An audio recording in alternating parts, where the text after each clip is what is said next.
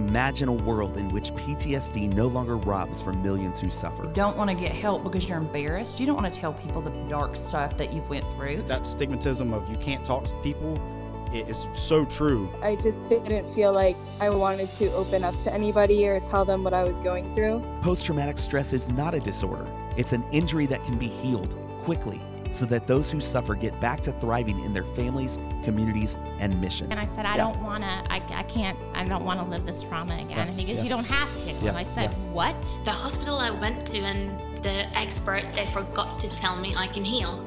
I didn't know that I can get rid of PTSD. Each week, we tell a skeptical world what is possible with stories of those who have successfully cured their trauma. I wanted so desperately to be a good mother and get my life back, so I found Life After PTSD and I started driving and listen. I called my boyfriend and said, hello, I've got something you need to listen to. This is Life After PTSD. Well, I want to welcome everybody to another episode of Life After PTSD. My name is Jeff McLaughlin, hosting as always, and today's going to be a really cool episode because we're actually live, even though this won't be aired live, but live here in Coral Springs, Florida. And this is my hometown, so came back to represent. Nobody seems to care. But I'm with some very, very special guests today, and we're going to have a great conversation about the Marjory Stoneman Douglas High School community. So I want to welcome Linda Corley. How's it going, Linda? Hey. How you doing? Oh, this is exciting. I know you've been on a radio show before, but this is the first podcast, yes? It is. All right, awesome. So no pressure on my end. I got to make sure this thing sounds good, right? So Joel Kaplan, how's it go, buddy? Hey. How we doing? I'm doing great. Welcome to the show. Yeah, Life After PTSD. I don't know which episode this is going to be, but we're 30-something episodes underneath the belt, and very excited because the guests seem to get better and better and better. We're having a lot of fun getting to tell stories of life after PTSD, of clinicians really making changes and in their practice and bringing healing to people, but also more importantly, the ones that are being healed. And we will talk in a few minutes because you guys just witnessed an RTM demonstration live that Alan Canerva did here in Parkland, or in Coral Springs at a training, the Coral Springs Parkland area. But first, I want to talk about you guys, and y'all just finished a documentary. And so after Parkland, just finished sometime in mid-March. Tell me about that. What is this thing that you guys created? Well, Joel and I have been in the public television world for over 30 years. We've been working together for, 32 years? At least. But my connection... And you still like each other, right? Depends on what day. Work husband, you know how that goes. Anyway, so we've done documentaries for years on every topic: history, art, politics. This just literally fell into our laps. I lived in Parkland for 21 years, raised my kids. Cool. They went to Marjory Stoneman Douglas. When the tragedy happened, it literally hit home. I'm sure. And I said, Joel, we're doing a documentary, but we're doing it from the lens of the people that live there. So it's not the big headline story. It's more behind the headlines. It's the real story. It's the story we all want, right? It's the story of the teacher. It's the story of the student. It's the story of the activist. It's the story of the parent. It's trying to get a really good 360 look at what this town, who they are, why they're special, why they didn't take it sitting down. We followed it for one full year, from the tragedy to the anniversary. Yeah. So it was really an interesting journey. We traveled with the March for Our Lives kids in the summer, but we also got to know wonderful students that were doing some healing work, some really cool, wonderful work quietly that the newspaper and the TV stations just weren't picking up.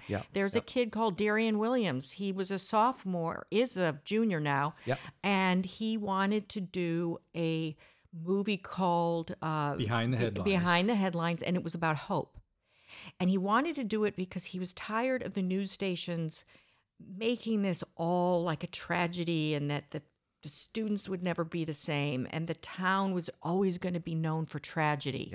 And so he wanted to let his fellow students around the world know we are working to get ourselves okay. Yeah, he was basically telling us that Parkland is a great community. Marjory Stoneman Douglas High School is a wonderful school, and it's one of the best in the state. And he says, we can't let this one moment define us. Seriously. We're not going to let one moment. And so he actually was sort of the impetus that gave us, just excited us to want to go in the direction and follow him in this story of everybody else was talking about the tragedy and negative stuff. Yeah. We saw a community was coming together, healing each other, and that was the beautiful story we wanted to tell. So you guys, you said at the beginning of the tragedy, what would you say was like day one for you of making this documentary? Was it really February 14th, or is it shortly thereafter? What would you say? No, actually, it would be a couple days later at the Memorial Park is when it occurred to us.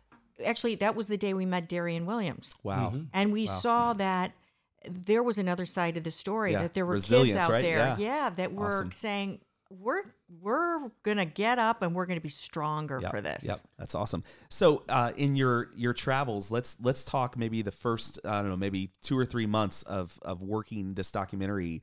What were you learning? You kind of went into this thing, and we kind of talked about this off show, so I'm going to, spoiler alert, I'm sharing things that were shared off show. But I think that you went into this kind of looking at the whole MSD Strong thing, and you had an eye-opening revelation early on in the filming. What happened? Tell me about that. What did you learn? Well, we were focusing in on the positive side of the story, right? So it wasn't just students, it wasn't just teachers, it wasn't, one particular population. But we were portraying or showcasing survivors and then family members. Sure. And as the story would, progress and we get closer to the anniversary, we realized the MSD Strong was not quite as solid as it was being portrayed. I for a timestamp on that, when would you say that you realized that was the case, that you started to go, there's some holes in it, right? Like the fall of 2018. Sure. Yeah. As we really got to know these kids. And then you would see they'd be singing a song with Melissa Manchester. Melissa Manchester did our music. And so she wrote an anthem called We Are the Fire. We went into a recording studio and the survivors were singing behind her in the chorus. But there'd be triggers. Like they would just start to cry. They were overly emotional. Wow. And so at first we thought, well, it's a nice song. It's normal. But we would just see certain things when you spend time with people over weeks and months. You start to see their mother would stop you in the parking lot and say, my daughter's not sleeping at night. You realize there were a lot of hurting kids out there and hurting parents too. And teachers. That was our experience, and it was only a couple months ago. That's why I was asking you for the date stamp, because it was Kim, who we had, Krawcheck, that we've had on the podcast, wrote an extraordinary article just talking about that very idea that MSD Strong was becoming, almost like a projection on these kids, and they were not students, parents, and teachers, I think all alike, and they were not being given the latitude and the space to grieve and to experience the normal stuff that you would experience in something like this. It was, we've got to unite, we've got to be strong, almost to the point that for some kids, they were feeling guilty for going to therapy. I can't do that because I'm not MSD Strong, right? It was just crazy. We had no idea, but you figured this out several months earlier, which is crazy. Yeah, and look at the culture. I mean, from the bracelets to the hoodies to the whole banners everywhere. Bumper stickers. Everywhere we saw these signs everywhere. MSD Strong. Yeah. And one of the clients that I worked with, they went on vacation for the summer. And when they came back, the elementary school child in the family who knew what was going on, knew they got Valentine's Day taken away this year. They didn't get to do Valentine's on Valentine's Day, but came back from out of town and said, all of a sudden they're seeing all the signs again. And they said, Mommy, when are we going to be strong enough? What are we doing? What are we doing to them thinking they're not strong enough? Like the elementary. Yes. And so that's how this documentary, we followed it a full year, but then it occurred to us that the documentary wasn't over yet, even though that one, is closed and it's going to film festivals and public television next year around the country, but it needed a part 2. Well, we need a solution. Yes. We had the premise, and now we're showing the healing, the real healing part of it, not just wearing the hoodie that says MSD Strong. Yeah, it's interesting. Just a couple of weeks ago, one of the survivors of Columbine, who is 37 years old, took his life. That community hasn't healed. But do you realize that that person was in the classroom? Yeah. Visited here. Oh, no, I didn't know that. Yes. So the one that just took their life in Columbine was here just a couple months. I'm not sure what the timing is. I'll have to find out. Miss Avery's class or some. Wow. And So then one of came the to other just classes. to speak to the kids or something? To talk to the kinda kids give a who had been through this. Like, hey, Yeah. I've Yeah. been there too. Yeah. And what kind of what does this say to kids? Yeah. When they come and say, hey, I'm here with you. I've been here. I know how rough it is. And they leave and they go commit suicide Yeah. 2 months later. Yeah. They had another meeting recently with survivors from lots of different places, Sandy Hook and Columbine. One of them, well, a lot of them, at the end, they would say, well, what can you give us? What kind of hope? And at least 2 of the people said nothing. Like it's just going to be hard. Yeah. Yeah. And my heart goes out to them. I want to say, can we please work with you just Yep. one time? Yep. I know you Yep. think it's not going to get any better. And a lot of them don't want to get better because they think it's not fair to the people who lost their children or lost their friends. If I get healed of this pain, somehow that's discrediting to the life that was lost, Wow. which it isn't. I mean, No. none of those people who died would want to be remembered by this. But They don't want you're their life talking to about be like like an that. untold dynamic, just like the MSD Strong thing. A lot of people from the outside see, you guys are in this community. We're up in Orlando. We're just 3 hours away, seeing this sort of the facade, MSD Strong, right? And a lot of people on the outside would look at, what do you mean? Feeling guilty for healing? That sounds ridiculous until you've experienced something like this and you realize that that's a real emotion. It's a real phenomenon that happens. So here you guys are today. You've seen now, as of an hour ago, first time you've seen an RTM protocol administered on someone. That was in the context of a training here done as a live demo. What are your thoughts? Give me a first reaction to what you saw. Well, I should explain sort of the before, because you really aren't convinced or wowed by something unless you see, the naked truth of the condition that they were in before they walked into We agree. this healing room. Sure. So Carrie introduced me to this lovely young woman who seemed very nervous about what was going to take place as she was going to enter this large room with all these clinicians that are, observing. Of course, she had agreed, just so we know. Yeah, and she did agreed. She did want to do this. I didn't force her. We Why didn't. was she No. hogtied? What was that all about? I couldn't figure that out. By the way, just because We'll get Carrie's her on voice here is on there, tomorrow. Carrie slipped in late, so welcome Carrie Russo to the show. Yeah, just sneaking in. Yeah, I know you were outside having a snack. I get it, but anyway. So, all right, so you got this. So tell me what you saw, Linda. Yeah, so I really didn't have to ask this lady too much, and she just immediately opened up about her situation, what had occurred to her to give her these PTSD symptoms, and she started crying. She started crying so much that she had trouble finishing her sentences. I mean, she was, as the English say, in bits. She was really traumatized by recalling what had happened to her, shaking. I mean, this was And I a had woman. walked away. I Yes. came back out. I was like, whoa, what'd you do to her? I know, I felt so bad. And I had only met her literally 3 minutes before, and I'm hugging her. I'm comforting her, saying, what's going to go for you, in front of you in a couple of minutes is going to heal you. It's all good. You're like, I stop hope. crying. I feel, like you said, I felt bad that I had caused her to get so emotional. And then, you took her away for a while to get her into a... Actually, no, I just did the PSSI-5. That's all I did. I did a test. I walked down with her and I said, look up, because looking up helps you to kind of recalibrate. So if you're starting to cry and you look up, That was the break state changes we were your- talking about before. And so I said, look up. Can you think of what it's like to have your dog with you? Like, do you remember your kids when they were little, toddlers? You remember what they looked like? Look up, imagine that. So just to get them to break state, they go from that emotional brain to logical, like thinking, trying to recall a picture, or recall, even looking up. So then all I did was I just went and did the PSSI-5, so the test to see, which is this national normed test for PTSD. So I just went and did that test quickly. I was worried, though, that she was going to get more triggered during the test, because sometimes they do, but it's just a 15-minute kind of checklist. And so she scored having positive for PTSD for that event. And then we came back in the room. We just wanted that baseline. Yeah, and then she was introduced by Alan and went through the protocol. And it's really step by step. It's a lot of visualizing. What was so impressive was it was non-traumatic. I saw a visual difference. I saw a woman by the end of the session actually laughing. She had a smile on her face. She was able to recall what had happened to her. She was almost becoming, when you make fun of yourself, like, if only I'd steered a little wider with the car, and that kind of thing. And she was buoyant. She was. Yeah, we saw the visual transformation, as Linda said, from a woman who was hysterical to 20 minutes later laughing. And it was amazing to watch this transformation.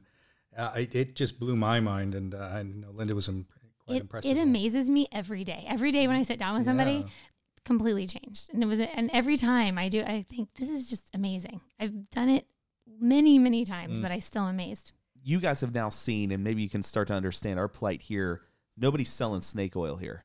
No. You guys witnessed before your very eyes literally a neurological intervention. This is not like, a brain surgery operation that only the minority negative, or not negative, 0.001% of the world can do, right? This in the hands of trained professionals, if they will follow that script, are going to get the same results. That's what we're seeing across the board, which is crazy. So that's what one thing that Alan and I were just talking about earlier today is, he used to teach people to fly or teach people to ski, and you teach them, and they're going to be at varying level of proficiency. And so it's the same with this to a point. This in therapy, so you teach people to do therapy, they're varying skill levels, right? But with this, if you follow the protocol, even an average therapist who's getting average results is going to get good results. You just read the script, do it the way he teaches you to do it. So now knowing this, we look at this community, been here, how many times in the last 5 or 6 months have we made trips down here, Carrie? I mean, I feel like it's been like once a month we've been down here. And knowing what we know and knowing what you guys have seen in your research and your study, this is a community that is still reeling. And I think you can understand why we get a little excited about the work that we're doing and why you guys are getting excited about it too, because we go, wow, this is like an answer right here. And perhaps the answer, what could happen if you would clear the traumas. And the fortunate thing is for many of these kids, and I don't want to minimize this, February 14th, 2018 is a day like no other day. That is, for those kids, that's their 9/11, and it's even worse because it happened right here, right in their own backyard. We all know. And they have to go back there. And they have to go back there, right. Every day. But the fortunate thing for many of them is many of them are only carrying that. Unlike other people that we work with that are much older in life who are carrying lots of things. You clear the one thing and it's like, all right, now, and it's a good thing because you're peeling back layers, and stuff that needed to have been dealt with for years and years and years is getting dealt with. But the results that many of the clinicians that have already been trained in RTM are seeing is that these kids just that's their one trauma. Clear that, grades are back on the rise. They're back re-engaged in life in the way that they were meant to be. The families get their kids back, right? The schools get their students back. And the kids are starting to get to be what they were meant to be all along. Yeah. Super cool. Super cool. So what was something, aside from the simplicity of the demonstration, just any other observations to you that stuck out? Was there anything there that you thought was cool, or did you get your wheels spinning at all about what do you think? Well, when you live with such a trauma, and it could be years old, that within like 3 or 4 sessions, I mean, it seems like it's amazing. It's a miracle. And what was surprising to me is what you said earlier is so non-traumatic. It was actually very light, and there was lots of laughing and just a light atmosphere. It was wonderful to watch. I didn't see any pain at any point. I don't know if you remember this on I think it was Ali Sullivan's episode, maybe mid-20s or something in our roll of shows here. She talked about her therapist, Lori Norman, who was trained in January here. Lori's an excellent clinician already, but added RTM to her arsenal essentially and began treating some students. And Allie was one of them. Allie's doing great. And Allie shared about how when Lori first pitched this idea, Lori said, I think you're going to like this. We should try this tool. And she's like, Allie's sitting there going, this is therapy. I'm supposed to like this. Like, you're going to like, we're going to have fun today. And that was her response on the podcast. She actually said to Lori, she said, like, it wasn't traumatizing the first day. It was kind of interesting. It was kind of fun. Like, how is that supposed? Clearing trauma is fun? Am I missing something here, guys? What's going on here? That's basically what I'm saying. Yeah. It looked like it was fun. Yeah. And when you have trauma, often you can't access anything good that happened. So when the girl, we'll talk about names later, but the girl that I had processed that you knew, at first when we were talking about MSD and everything that happened, she said, one of the things we want to do is find a time after that when it was okay and you were relatively safe, things were okay. Well, when you've been through something that traumatic, at that moment, you can't think of something okay for a long period of time. And we want something kind of a little bit closer to the event. And she's like, I don't know. And we finally found something, one little spot where, okay, well, I guess I was okay then at this point. But once we finished and she was talking about it afterwards, she said, oh, you know what? We were even laughing. We were still scared, but we were laughing because we were afraid that this was going to happen or this was going to. And so we were kind of joking about, oh no, this is, and it was actually funny. It wasn't funny, but it was. She was able to access more things that happened. Often when we're traumatized, we only remember that trauma. Right. And you don't see the support systems even around you. Yeah. You don't see, oh, there was that person that helped me. You're just so focused on the trauma. And yet from even 20 and 30, 40 years ago, people are having Vietnam veterans are clearing things. Yeah, that's incredible. And you know what I learned? You asked me something that just like switch it around, not just from the patient or the person that's traumatized. What about these therapists for years that have been using the old method and they've had to sit there and listen to these excruciating stories. And they're obviously compassionate individuals. They wouldn't have gone into this if they weren't. And they're getting residue. Yes. Incredible. You hear of therapists with drinking problems and all sorts of things because they're traumatized. They're living with it. With this type of protocol, that doesn't happen to you. Right. It's so, even if you hear the story. So I've heard military stories and all kinds of gruesome things. And in the past, to hear someone tell the story and they could barely talk, but they felt like they needed to tell you, it literally rips your heart out. You can imagine being there. We've all seen movies. You can imagine, and this person sitting in front of you was there, when this atrocious thing happened, and you're right there with them, and it's horrible. But now, when they tell you the story, like they tell you last week I went and we did this and this happened and it was unfortunate. It was really sad. And I don't mean to minimize. It doesn't minimize it, but they can talk about it and it's not traumatizing. And then for some of the things like with MSD, they then have grief and other things that now they can deal with more effectively.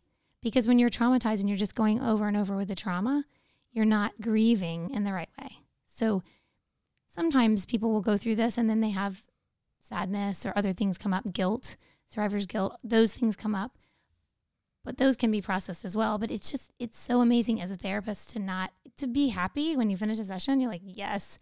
And it wasn't weeks and weeks and weeks of, okay, finally this marriage is going to stay together. It was 1 or 2 sessions. Alan talks about how many people, I think it was on his birthday this year, and he worked an entire day on his birthday clearing trauma. And somebody says to him, friend calls up, happy birthday. Why aren't you out on the golf links? Why are you working so hard? You got to slow down, man. And he said, what better work, right? What better way to spend my day than to doing something like that? I want to point out something else too, before we take a break here. Linda, I love that you don't have a clinical background and yet you even realized what a clinician would go through, the trauma that they would experience right there. I think that's an astute observation. And quite frankly, I'm not sure how many therapists actually think about that. I literally think that they do their job, it's their duty, and they never give actual thought to the fact that, this is going to weigh on you as well. You're going to experience things as a clinician. Yeah, I think you don't realize it until you're not experiencing that anymore. You know that. Well, Alan also talks about his friend who took 2 weeks off, who was a clinician, took 2 weeks off. And he said, oh, what are you going to do? He's like, I've been dealing with some really hard traumas, really intense cases, and I just need some time away. And, I'm like, Alan, I don't need time away. Like, give me another one. This is great. Bring it. Yeah, Bring it. We stepped out and interviewed a couple of the therapists that are here learning. Yeah. And we got that vibe from the 2 people we interviewed. They said how exciting it is. You can see their eyes light up and that they feel energetic by helping people so quickly. And that's what you go into this business for. Yeah. So you go into this field and now you see how quickly you're making results and helping people. And you could just see the energy in their eyes. It was exciting to see during our interviews. There's going to be some ninjas kicked out at the end of this training session. So we're on Thursday and it ends on Saturday of this week. And there's literally be some ninjas that go out there and do some of it. And we like using that phrase, the ninja skills, right? That they just have it. There's something about them. It's personality, but it's also competence as well. It's all of the above. And you know they're going to be great. All right, well, let's take a break here, and we're going to come back after, and we'll reset some things right now. I think what we want to do is on the flip side of this, let's talk about the next steps. All right, what you guys see for this community, and maybe a project you guys are working on, and we'll kind of go from there. Hey, Life After PTSD listeners. We're glad that you love other stories of healing, but what about you? First Orlando Counseling is the premier trauma therapy center in Central Florida with a full staff of trained clinicians ready to help you clear your trauma without re-traumatization. Childhood abuse, relationship abuse, a traumatic car accident, birth trauma, first responder or military trauma, even phobias. You don't have to live like this. It's time for you to heal. Schedule a consultation today by visiting firstorlandocounseling.com or call 407-514-4470. It's that easy.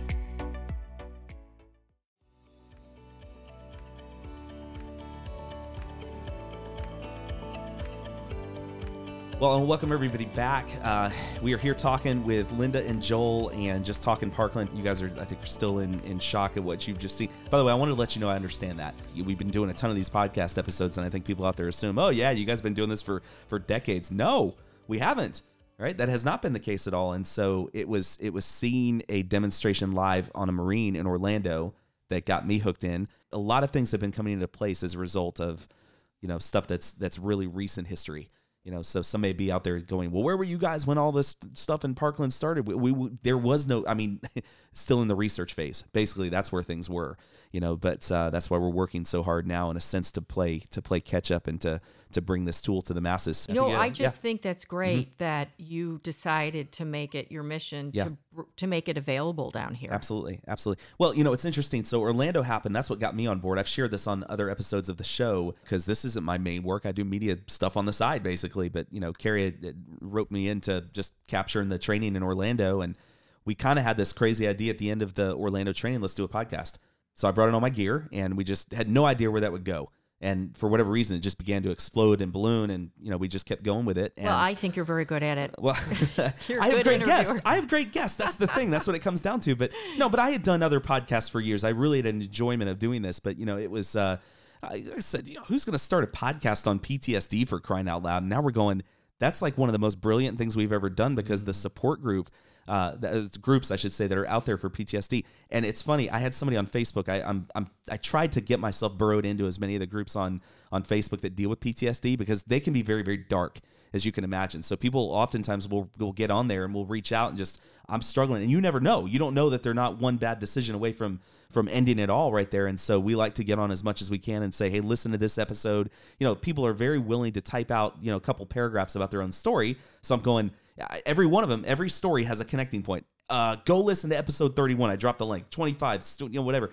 Because every one of these stories has a relation. And I think that's what's been so successful about what we've been doing with this is we've recognized that people who get treated and get on the other side of treatment are very willing to share their own story because they know what it's like to be in that place of isolation, right? They know what it's like to go, I didn't think there was a resource. Right. And so we get to be a part of doing that. OK, so ladies and gentlemen, I've been crashed twice. This is the first time that we've ever had our podcast crashed was on this episode. The first time we've had it crashed twice is on this episode. Welcome, Alan Canerva. How's it going? Really, really well, Jeff. How are you doing? We were just talking about you, and I'm not lying when I say that. Yeah, were your ears ringing? We were just talking about you. Came in. Yeah. So, Alan, here's where we've been thus far. We were talking about the work that Linda and Joel have done on their documentary in covering after Parkland, and then also we talked about the fact that they have gone through now their first experience with RTM and seen it live and seen what you do, and they've been amazed at the simplicity, but also the potential reach and what can be done with this. So now we're kind of talking about like the where do we go from here kind of deal. So before they chime in, where do we go from here in a community like this, Mr. Canerva? It's a really, really good question. We were at a presentation at the Parkland City Hall last night, and it was a Dr. Poland presenting. You know, he's 70 years old. He's been in the business of helping communities overcome grief for a long, long time. And you've got to respect his education, his service. But at the end of the day, at the end of the presentation, a woman stood up and said, look, my daughter is still having nightmares. She's having flashbacks. She's 18. She's withdrawing from school. And he said, you know, it's really, really important to monitor their behavior. You know, you're doing the right things. I suggest you get them in activities and you get them with their friends, and just understand that healing takes a long, long time. I can imagine you didn't like that. No. So what'd you say? Well, it's his audience right there. I'm not going to jump on another person's, but I saw an opportunity, Jeff, and this is near and dear to you, that, we can go to the Parkland city manager. The 5 commissioners have to vote on it to support or not support. We can organize a public presentation in City Hall. We're at the front, and we can bring Ali and Haley and Kim and Janine and us and hold a panel instead of one person. He spoke for 90 minutes. He had a slide deck that was probably 36 slides deep. And there was no takeaways that somebody could actually leave with any hope other than, hey, this is going to take a long time, right? So I think we have an opportunity to do that. Hey, Alan, I know a better way we can spend 90 minutes. What do you think that is? Yeah, I should part of the documentary. I should learn how to do group RTMs. I got to warn you guys. We've told you guys before, Linda and Joel, that going the route that we're going, you're going to see some white cargo vans following you with some people looking to do some malicious things to you. You sure you want to join in on this mess? Yeah. Okay, because I'm telling you, we're talking about people actually getting healed and a teardown of the institutions of sorts, not because we're looking to pick a fight, but because what we are doing here, we believe in, and people need to get healed. And we're seeing that, and we're so excited, and that's why we're willing to face the white vans, because what we're seeing is very exciting, and we want to help get the message out. Cool. So did you hear that? We can give them, the white van can have their address instead of yours. That's how that goes. Brilliant. He's like, I'm in Ontario. What do I care about there? They don't cross the line. They can't touch me there. White van, you can't see it in the winter anyways. The other thing last night is that struck me is here is this sense of people in need. So Carrie and I was there at the presentation with Carrie Russo. And we went up to mother, and the grandmother was there. The 18-year-old was not. And we started engaging her in a conversation about possibilities and asking her if she wants to come, she could come and see a live demo this week, right? And she took our cards, and she's very interested. And while Carrie and I were talking to her, a woman came into the center of our circle, thrust a brochure in the mother's face and say, hey, I'm from such and such bereavement center, and if your daughter needs help, you can send her to us. We do volleyball camps, and we do finger painting, and we get together. And Carrie and I were engaged in this conversation about healing with this woman, and this person representing a coping strategy at best didn't even have the social graces to say, excuse me, could I say something here? It was just, Carrie and I looked at each other and said, what's going on here? And I'm not faulting people who promote coping strategies. Coping is really powerful while you're waiting for help. But we're talking about healing. In Canada, if you're part of the Warrior Program, the Wounded Warrior Program, you get to go on bike tours of southern France or expeditions to the North Pole or fly fishing on the Miramichi River. Why the hell would you ever get rid of your PTSD? You lose your PTSD, you don't get world travel. That's a good point, man. I don't, you talk about having a white van follow me. There's a comment that'll get a white van on my backside. But the reality is there is secondary gain for some people, but I don't give a damn. Yeah. It's that kid who at 18, by the time they get to 25, if they get to 25, the transition from high school to university or those careers is strenuous anyways. The school that's right down the road from my office in Guelph, Ontario, had 4 suicides last year. Why? Well, because the kids left school emotionally in unstable states, and they get to a place where loneliness exists, big campuses, you're in your dorm room, where there's this social hierarchy, there's a whole bunch of things going, lesser than, better than, worthless, unlovable, whatever, right? And to think that this school here in Parkland, we've got a whole graduating class, and we've got 5 years of graduating classes coming that could leave there traumatized. That's scary.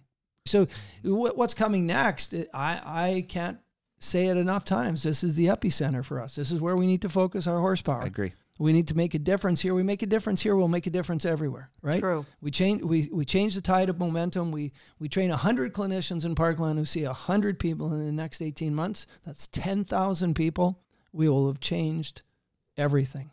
That's what's coming next. I think we just stay here and work. I joke with you that you're our neighbor to the north, but frankly, in Orlando, we are the neighbor to this community in the north. There ain't a whole lot in between here and Orlando on the Turnpike. I can tell you that. Believe me, I saw it today. You know, and it takes me the same amount of time to get here as you. That's the crazy thing, right? No, he probably gets here faster by plane than I did today with that accident that was on the Turnpike, but whatever. Guys, what about you, Linda and Joel? What do you see coming up? You know, we've talked about collaborating on some stuff. Like, what is your heart for the next, the part 2 of your original work that you referenced in the first half of our episode today? What do y'all think? Well, we are in the pre-production stage, and this is where we basically are like sponges and we just soak it in.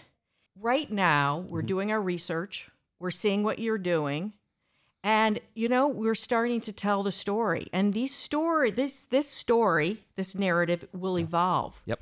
You can't really plan it, because if you plan it, it's no longer a documentary. It's a script. It's a script. Follow the path. So at this point, that's a hard question to answer. Yeah. We love our collaboration. Of course. And we are just going to just start documenting. We just know that our mission is to shout it from the rooftops, essentially, that there is healing for people that are carrying trauma, which frankly, when I look around, is like everybody. Right. You know, it really is. It's like literally everybody.